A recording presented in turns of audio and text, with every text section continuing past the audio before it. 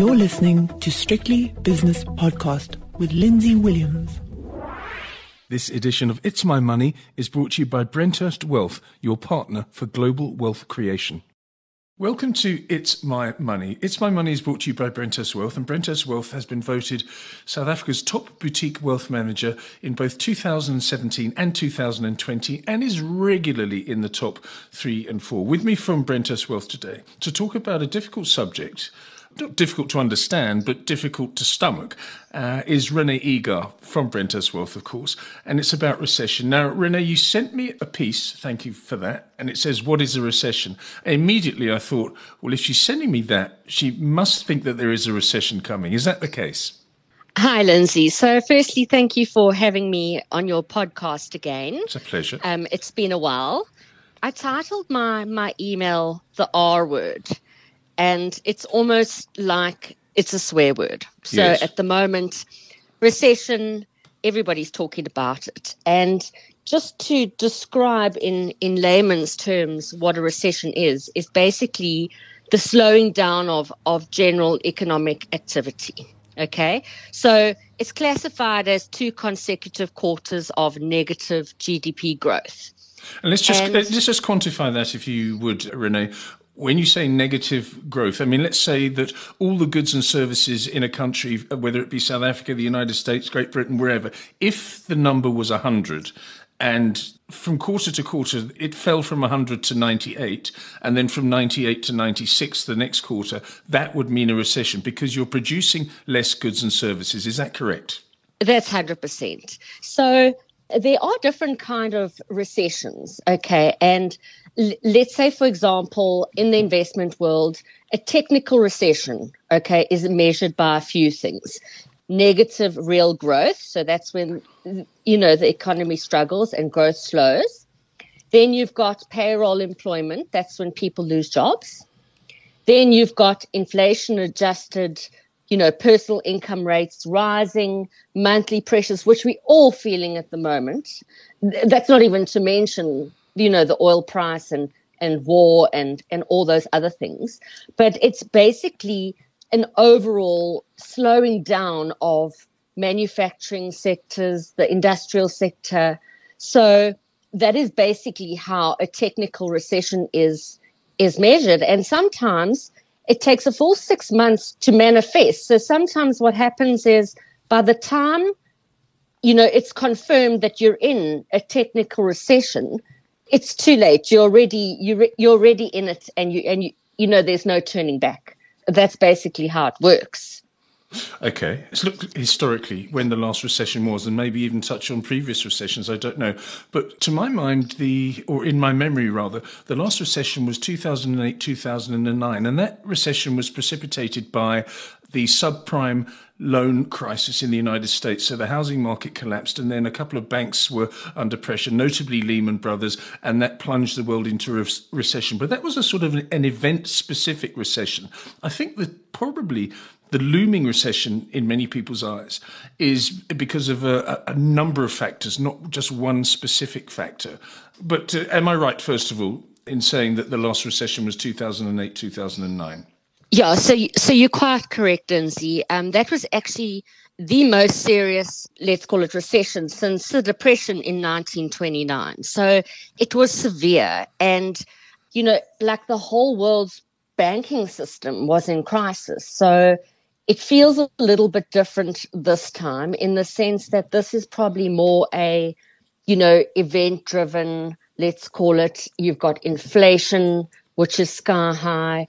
We're coming off the back of, COVID. We've got the shutdown of China. So it feels a little bit different. But the global financial crisis recession lasted about 17 months. And if you have a look, if you go back all the way to 1950, over 10 cycles, the average recession lasts about 11 months. So this time, I think it's more maybe inflation and pandemic induced, and I think it's more like a demand supply kind of induced recession, and that's where we are. And I do feel that although the market has not priced in a recession as yet, it's going to be a very fine line whether we get there or not. I think because data is retrospective, I do think that we are going to get the worst of it in the next few months.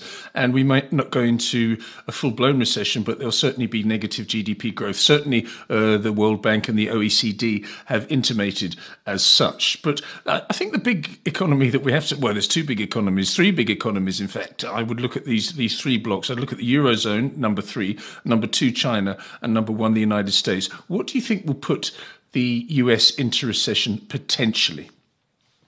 Okay, so I actually attended the Cape Town Investment Conference, the Investment Forum last week in Cape Town. And it's very sort of uncertain as to whether we're going to go into recession or whether the US are going to go into recession or not.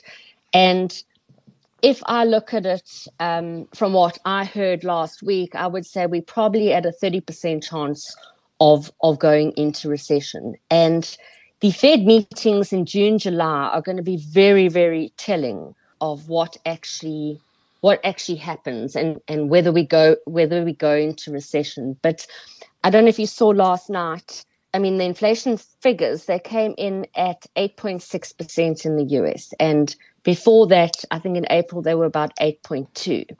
Now, what happens is the market has actually priced in about a 50 basis points interest rate hike. But now it is evident that they will have to do 75 basis points. Now, immediately, the market doesn't like that. And there was a sell-off, and the S&P 500 was down about 3.5% just yesterday. So it just goes to show you that the Fed are going to have to deal with this very carefully. If they increase interest rates too fast, it will be less disposable income for the consumer. Okay? That has a knock-on effect to GDP. And let's face it, the US consumer has been paid to shop in the recent past. And they're going to have to find a fine balance of how to get inflation under control without crippling the economy. And that's basically, decides whether there's a recession or not. Yeah, I just want to recap on the data. The inflation data that came out of the United States at the back end of last week, it was 8.3% the previous month. And then last month, it came in, the month of May, it came in at 8.6%, whereas the consensus was that it would be flat at 8.3%. So the market got shocked immediately. So we had a couple of really bad days. And then yesterday, the bad days continued with the NASDAQ down nearly 5%, the S&P down nearly 4%, the Dow Jones was just over 2.5% weaker. So people are worrying. And also the key thing, Renee, when it comes to interest rates is the US 10-year bond market. That's the one I watch anyway. People watch the 2-year. I'm not clever enough to understand the difference between the two, the curve. But anyway, it went to something like 3.35%. And don't forget that a couple of years ago, this thing was 0.7%. And it's now in the 330s. So something's going on. The market was surprised. It's almost as though they are factoring in some kind of financial crisis, whether it be a recession or a stagflation or a combination of a crisis, recession and stagflation. I don't know. But certainly the markets are really on edge, Renee. Totally, Lindsay. And even last week, the difference between last week Thursday and this week Thursday are like chalk and cheese because, at the investment forum, it was quite clear that the markets have not priced in for a full-blown recession as yet.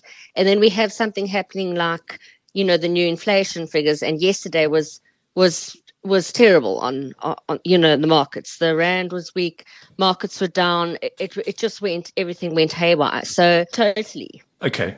Now the key point here is you think there's only a 30% chance. I hate disagreeing with you, Renee, because you're much cleverer than I am. But in this case, I think it may be upwards of 60%.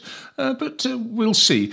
The key point is you have to be ready now for a recession should it come, and you have to have your portfolio positioned accordingly or ready to be positioned if the recession does actually be confirmed. So how do you invest? How does Brenthurst Wealth invest during recessionary times? Okay, so, I often say to my clients, that this is not the first recession. Okay. People have remained invested in recessions before. And if you go look at any of the data, and a lot of it was put up in front of us at the investment forum last week, but a lot of the data shows how people have been rewarded for staying in the market when the market goes down and when the market recovers. So in other words, even through recessionary periods. So my whole thing is you have to stay in for the recovery. Okay. Another thing, ignore the noise. Look, it's very hard nowadays with media to not to take the emotion to your portfolio, but we all just need to remain calm. And, I even feel it, and I preach this stuff, and we all look at our portfolios and we think, but it's too late now. We have to stick to our strategy and carry on. We deal with a lot of very, very highly skilled fund managers in our portfolio. You've got the likes of Franklin Templeton, Coronation, 91. These guys are highly, highly skilled individuals. And at some point, you just have to try. You have to trust them. And you have to try and understand that they are the ones that will find you, quality companies. They will source out the earnings in companies, regardless of where markets are at. So, in my opinion, if you have a good combination of value and growth stocks, if you have some offshore, obviously we always have preferred direct offshore. 70% of the local JSE is offshore. So why not just invest directly offshore for a wider choice? Yes. And then another thing that's looking particularly attractive is S&P have upgraded our fiscal outlook. So SA bonds are actually, looking quite attractive for a steady yield. So I would say, just to interrupt you there on the SA bond yield, bottom line. Just on the SA bond story, sorry to interrupt you. The South African 10-year bond yesterday went to just below 10.50%, for goodness sake.